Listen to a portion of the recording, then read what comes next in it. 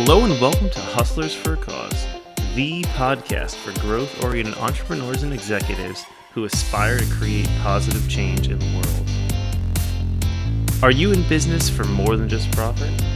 Then like and subscribe today and join our channel to become a hustler for a cause.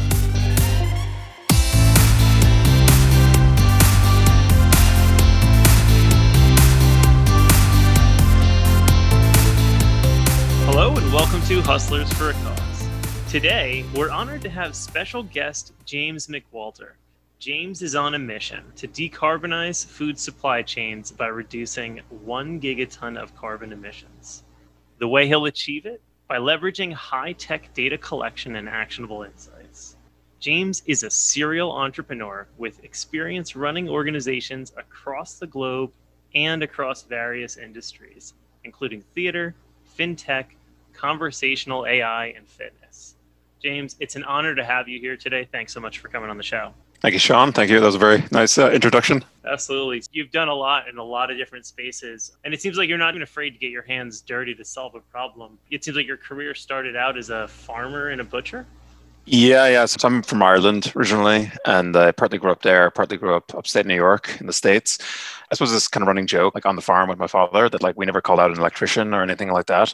You know, you did plumbing, you did some wiring, you did all the different bits and pieces. And so I was like myself, my brother, and the rest of the family that was kind of there from the very beginning. And so as we get along, you know, and you're trying to build different things, different parts of a company's life, and it's always the most fun, I guess, when you're very hands-on in those first year or two. Yeah, so tell me a little bit more there. So starting as a farmer, that's really because it was like a family-run operation. And then What made you decide to step away from that, and move towards what you're doing now? You always have like a narrative forms, right, over your own kind of past. And so you kind of like, at the time, somewhat of a different, reason to when you think back on it. We moved back. So we had a family farm. It was in the family for about 150 odd years. It was actually sold last year after those 150 years because there's nobody left the farm in Ireland on that particular farm. And, when we moved back, because we emigrated to the States when I was 4, we moved back to Ireland when I was 11. We moved back to the family farm, and that was basically what you did as a teenager. There wasn't a lot of local jobs. Like, this is rural, very countryside Ireland.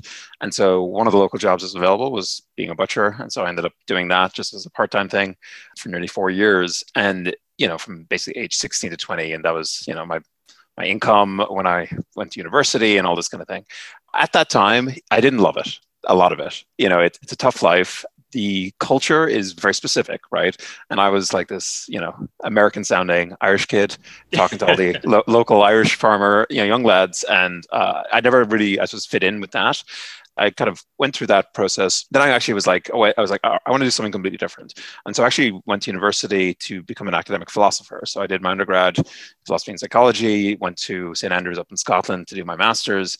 And then I got accepted into a PhD program, and I was going to be, philosophy of language and morality. That was going to be my life. But I was like, let's do something else before we go full academia for the next, 30 years. And so then I started working in tech, and I got a job down in London. And that's, I suppose that was where the beginning of technology as being the kind of core direction for solving problems, started at that point. Okay. You did a lot in between there, right? So your first thing was you started up something in like theater space?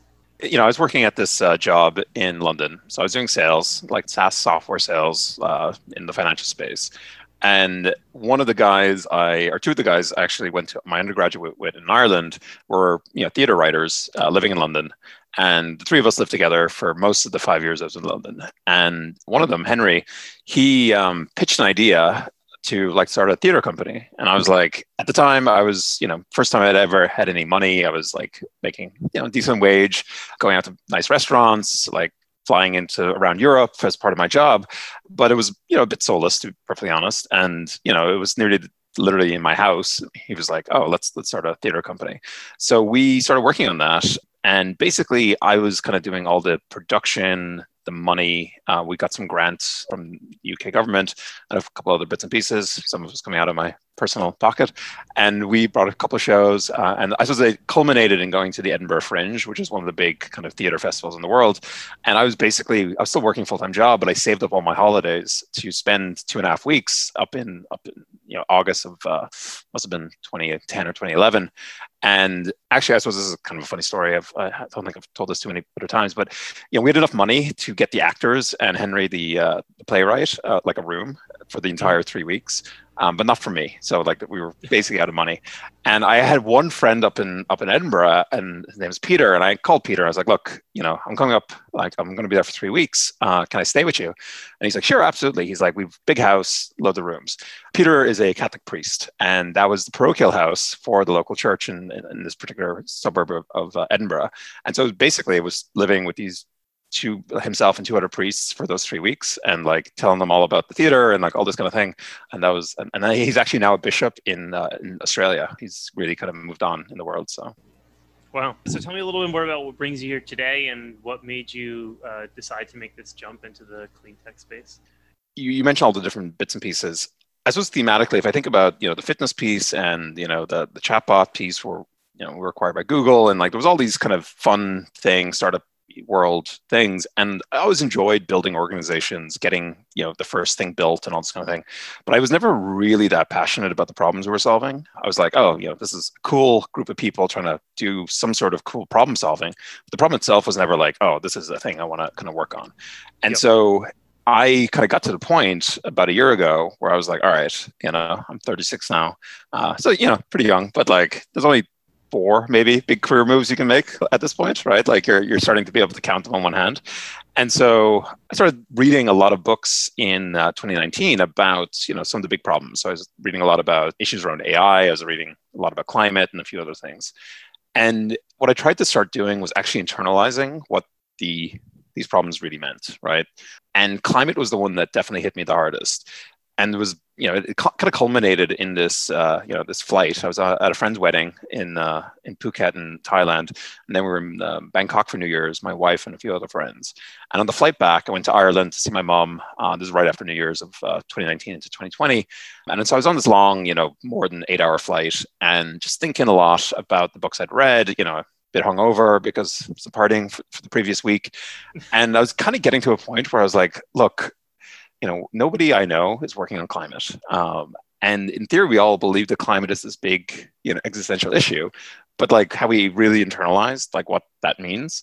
And I realized for myself, like I haven't put my money where my mouth is. I hit the little button to offset my emissions or whatever it is, but like, day to day, I'm not really working on what is probably the biggest or one of the biggest problems that any generation's ever faced.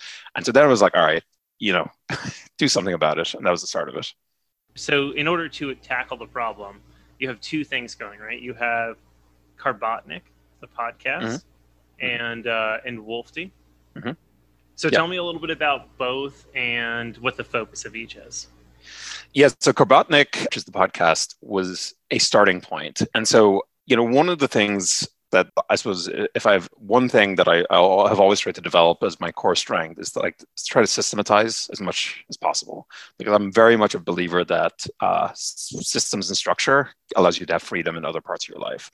And so I have a very, very, very structured week, and I have loads of free time because everything I need to get done gets done. And I feel like I never feel rushed the weekend or anything like that because of the things and the structures that we built up. And so I was like, all right, I've been working on market research marketplace. I've been doing all these other things, nothing in clean tech, nothing environmental, nothing in carbon. So how do I make that transition as quickly as possible? And so I kind of, sat down, had a bit of a, think about it, and it was like, okay, I could go work in another company for a year, right? Probably start more junior because I don't have that skill set, like in that space or that domain knowledge. Or I could go back to school, right? I could do like a master's or something, again, at least a year, maybe 2, and money and time and effort. Or I could basically just not even try to learn something, just start something from scratch and just see how it goes. And then I was like, okay, well, I'm a big avid listener of podcasts. So I was like, oh, just go interview 50 people. And I basically used the podcast as a method to just learn tons. And that was basically the start. It was actually mostly for me. And when it started getting a bit of traction and getting really, really cool guests, it kind of broadened out. And now it's this kind of fascinating, something I love to do. I actually recorded 2 episodes of my own earlier today. So this is the 3rd one today. And you just learn so many things, Yeah, I was not a podcaster. I didn't listen to podcasts before starting this podcast. Sure. And then a mentor challenged me. I was like, you have to do this. And I did it in Yeah, no, it's amazing how much you can learn by doing this and how many amazing people you get to meet. I quite like that approach though. Like sometimes you get a better and clearer look, right? Yeah. If you're not kind of engaged. And so like I had to like unlearn some of the probably bad habits I hear from other podcasts, or sometimes you even compare yourself to like the big, the big kind of players in the game, and that can like be intimidating. And I think coming in really fresh is often like an advantage.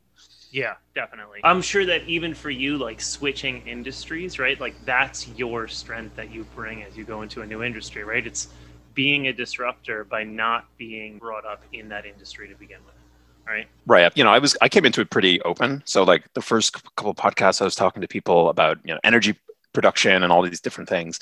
It took a while, like it took probably about 2 or 3 months. And I still had my old job, which I loved, and I have a great relationship with everybody there still. But I kind of hit a point, I was like, oh, the random guests who are getting back to me that are in the kind of food and agriculture space, like they're the ones I'm like skipping to those interviews for, in a way that I still enjoy the other conversations. And then also, honestly, like as I'm trying to test different ideas and having research calls on my own, just like cold messaging loads of people on LinkedIn and all these different places. And it was the people in the food supply system who got back to me.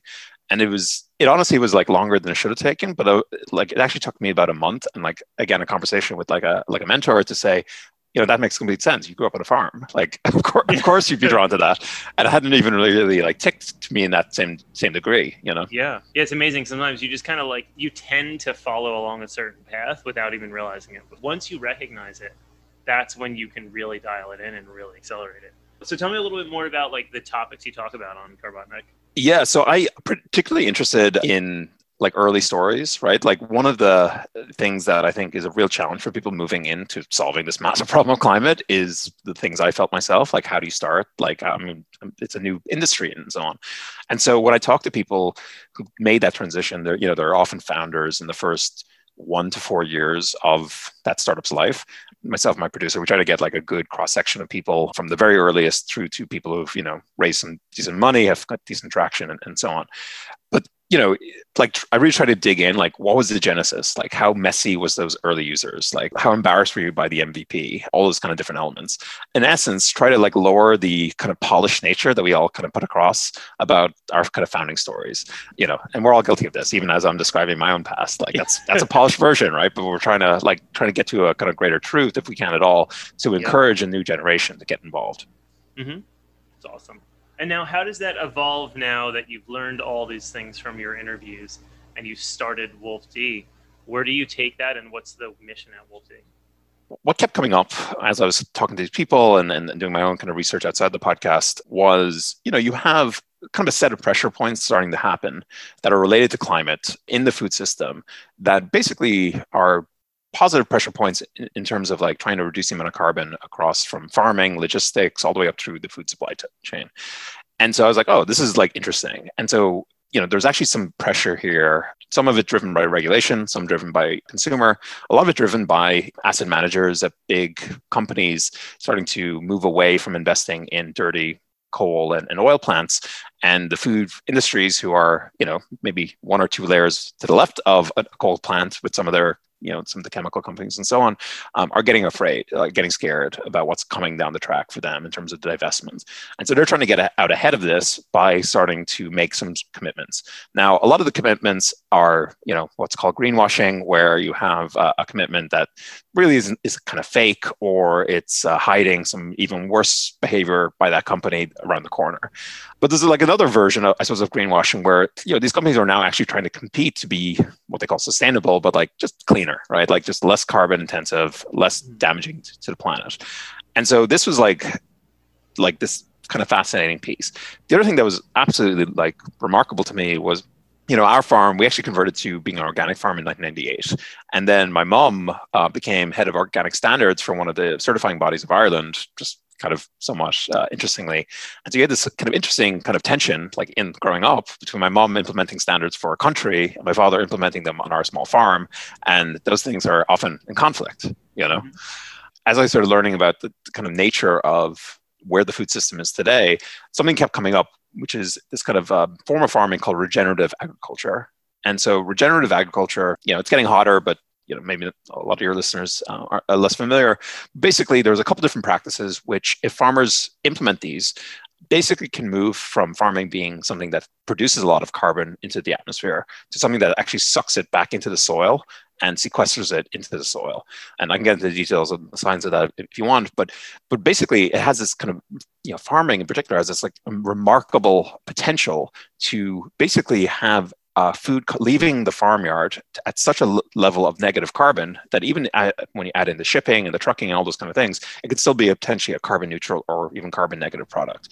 And so this kind of fact that you have like this low tech form of farming that's pretty old way of farming combined with these pressures that you're seeing elsewhere means that like I think the food system is this remarkable place that's going to have a lot of innovation in the next 10 years. Yeah, I would love to dive into regenerative agriculture more and also like just uncover what is the food supply chain, like what are all the steps that are involved taking this product from like a seed on the farm to our dinner table. Yeah, let's do that one first. We'll call them complex supply chains and less complex supply chains. Okay. And the less complex supply chain is you have a farmer down the road and like they grow some, carrots, and then they go to the farmer's market and you go buy the carrots off them. And like it's the supply chain is basically the farmer, they planted their own seed that they grew the previous year, they harvested something and they sell, those carrots directly to the consumer. That's like 1% of all food, at least in the United States. In developing world countries, it's quite different, but in the United States, it's like 1% of how food is kind of processed and grown. The vast majority, the other 99% roughly, are much more complicated, where you have different layers. And so the real start layer, let's start at the farmer. So the farmer is going to plant a seed. That seed is typically coming from a large biotech company. They are then, Monsanto is a very kind of commonly known one in this space.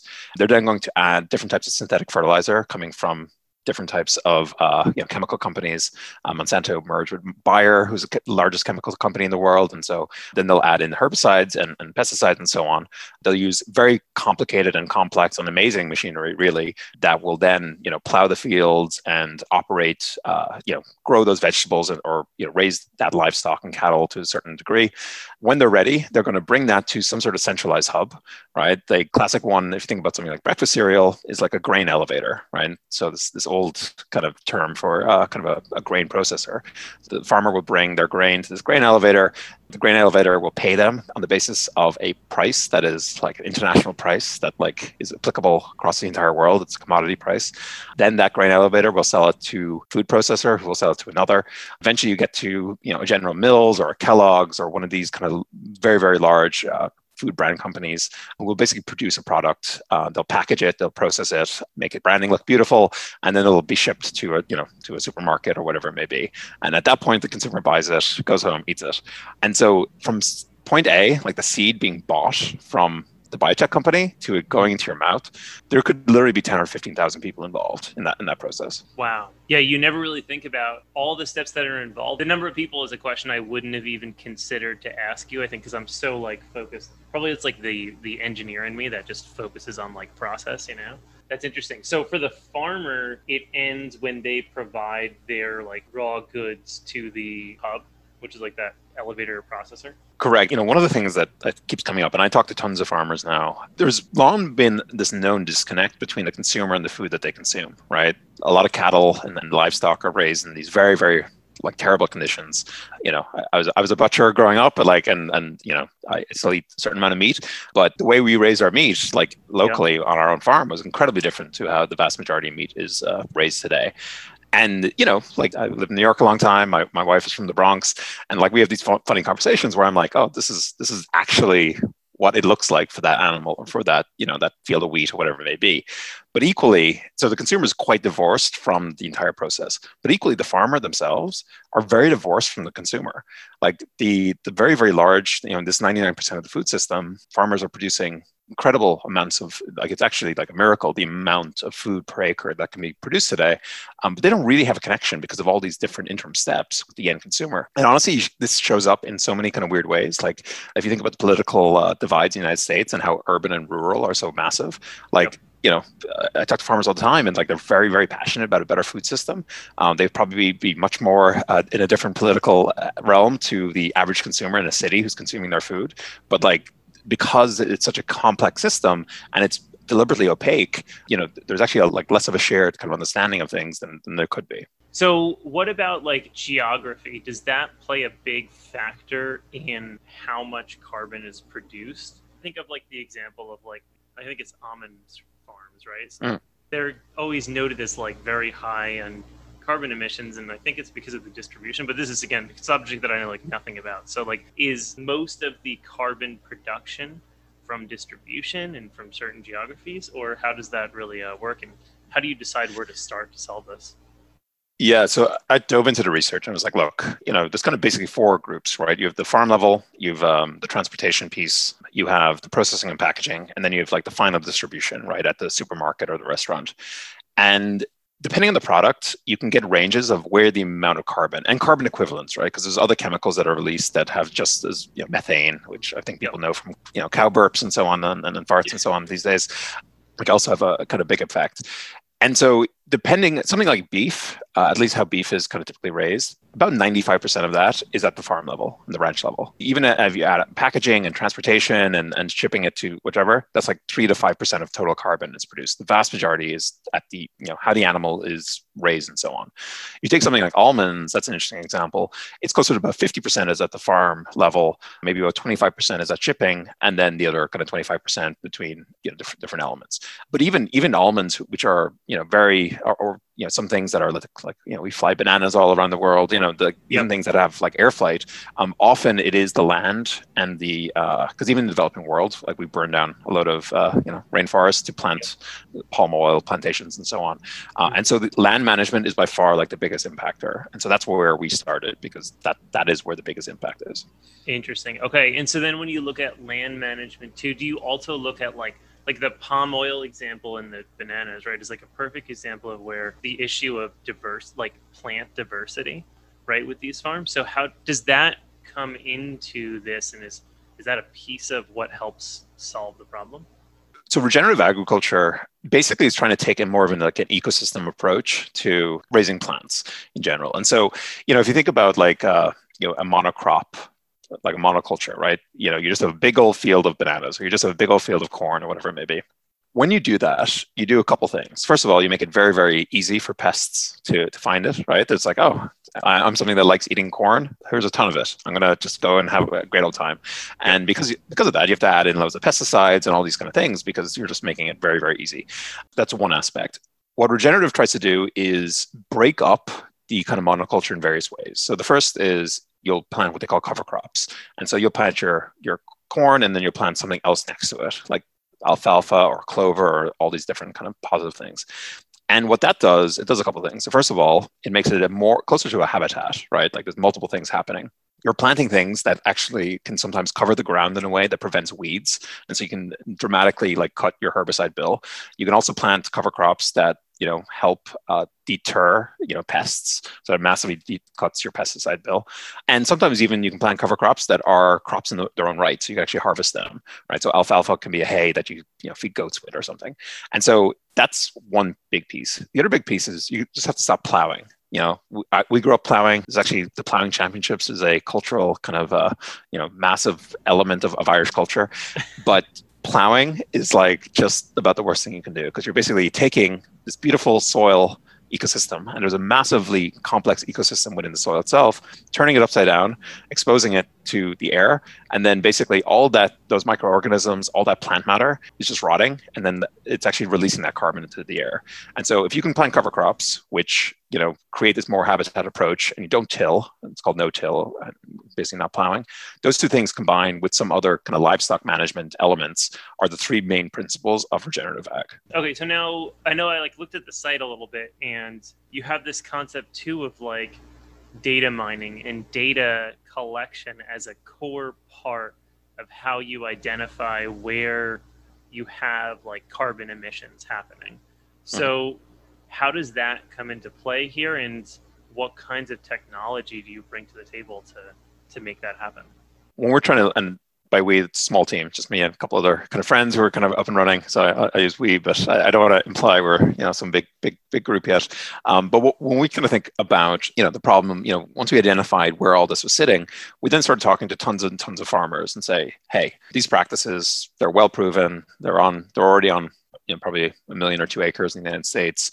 There's tons of money being poured into the system. General Mills is committed to 10 million acres of regenerative ag in the next 5 years and so on. Why? A, you're already doing these practices. Why did you adopt them? And B, if you're not, like, why didn't you? And why aren't you adopting them? And so the farmers told us some fascinating things. So the first is some of it was money. It's like, I don't know, this is going to potentially, dip in yield. So sometimes you have a dip in, you can grow less on a given acre for a year or two until your soil fertility recovers, and then you can, start to kind of go back up again. And so they're like, well, I can't really afford that dip in yield, which is completely fair. Others were saying things like, we don't know how to do this, right? Like this is just like, there's an educational gap, because I've given some very general kind of outline of this, but when you're getting to specific farms, specific climates, a North Dakota farmer is going to do a very different thing to somebody in Iowa and so on. So it's an educational piece. And the third piece is cultural, because it's more like an ecosystem. This type of farming looks aesthetically less pleasing to a lot of farmers who are raised on, very, very straight lines and this kind of beautiful type approach. Similarly, think about a forest, right? Like a planted forest, very, very straight lines, and aesthetically those look ugly to us, right? Compared to a normal forest that's like all over the place. In farming, it's the opposite. It's like, oh, you see these straight lines, that seems like the natural state of affairs. And you see this more habitat-based approach. It's like, oh, this looks like somebody's just being lazy. And I've heard those words like lazy, ugly, terrible. My father would be embarrassed. Like I've heard all these things from farmers. And so we're trying to figure out a way, like how can you nudge farmers who have these three pressures, like educational, so there's a knowledge gap, financial, there's a financial access gap, and cultural, the cultural gap, in ways so that they adopt these practices en masse, timelines that we have to like hit from a climate point of view. And so, I had this kind of background in this chatbot startup. And so we started playing around with SMS chatbots as a way to kind of reach farmers quickly. They don't have to download an app. They can just be kind of message and so on. So that was like the first piece. One aspect of that we're exploring on the cultural side is having farmers text farmers and us just kind of sitting behind the scenes so they can share knowledge and so on. And basically what we're trying to find out in those conversations is how they're practicing today. So we can get a baseline of like the current practice. So are they, doing no-till or not, for example. Once they've given us that piece of information, there's so much information in an SMS, like geotags and all this kind of thing. We're then trying to use satellite imagery to then detect, was the farmer accurate, right?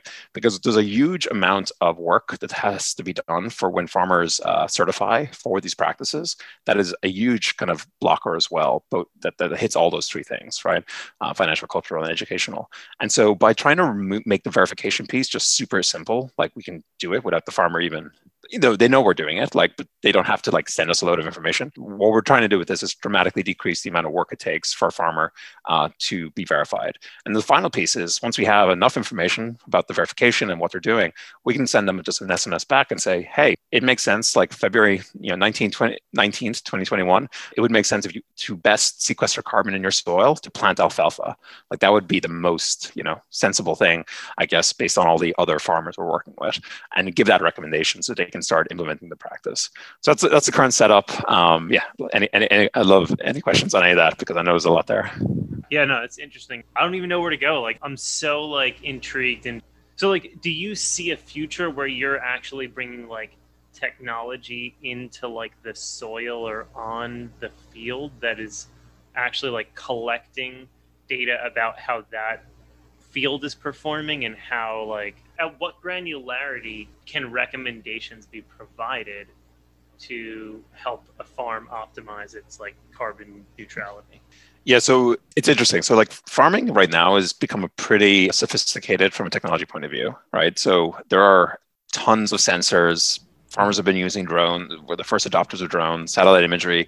Like it sounds fancy in some of the industries, like it's old hat for farmers because they've been using it for, productivity, like, and yield analytics for at least the last 4 or 5 years.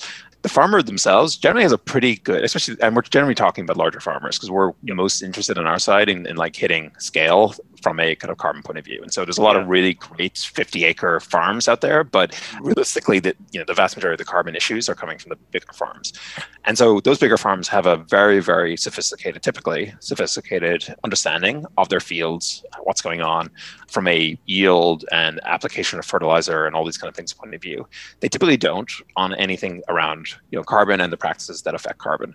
And so there are, soil sampling is part of, like a lot of these farmers those approaches. And so that'll give you a very, very detailed example. And there's actually some really cool pieces of innovation in here. Like, we're not looking to build something that's going to be like at the cutting edge, of soil sampling. But there's a friend of mine, he founded a company called Yardstick with a couple of other very smart people, and they're developing like a drill where you can just like drill it into the ground, and it'll give you an immediate like organic soil sample. And they're about to start field tests in the next couple of months. And then there's other cool companies. There's a company called Cloud Agronomics. They're using pure satellite to estimate like soil organic carbon going down about a foot, and they're out testing some of their models at the moment. And so there's a lot of like cool things happening, but what we're trying to do is not just take the pure measurement, but try to get that back into a recommendation. And you mentioned this, like the granularity of recommendation. We'd like to be able to get it down to about 100 acres. That would be like a reasonable, actionable number, but not too narrow either. Thanks for listening to the first episode in this 2-part series. Join us next time to hear how James is changing the world and what you can do to get involved. Don't forget to rate, review, and subscribe so you never miss a new episode. See you next time on Hustlers for a Cause. Until then, keep hustling.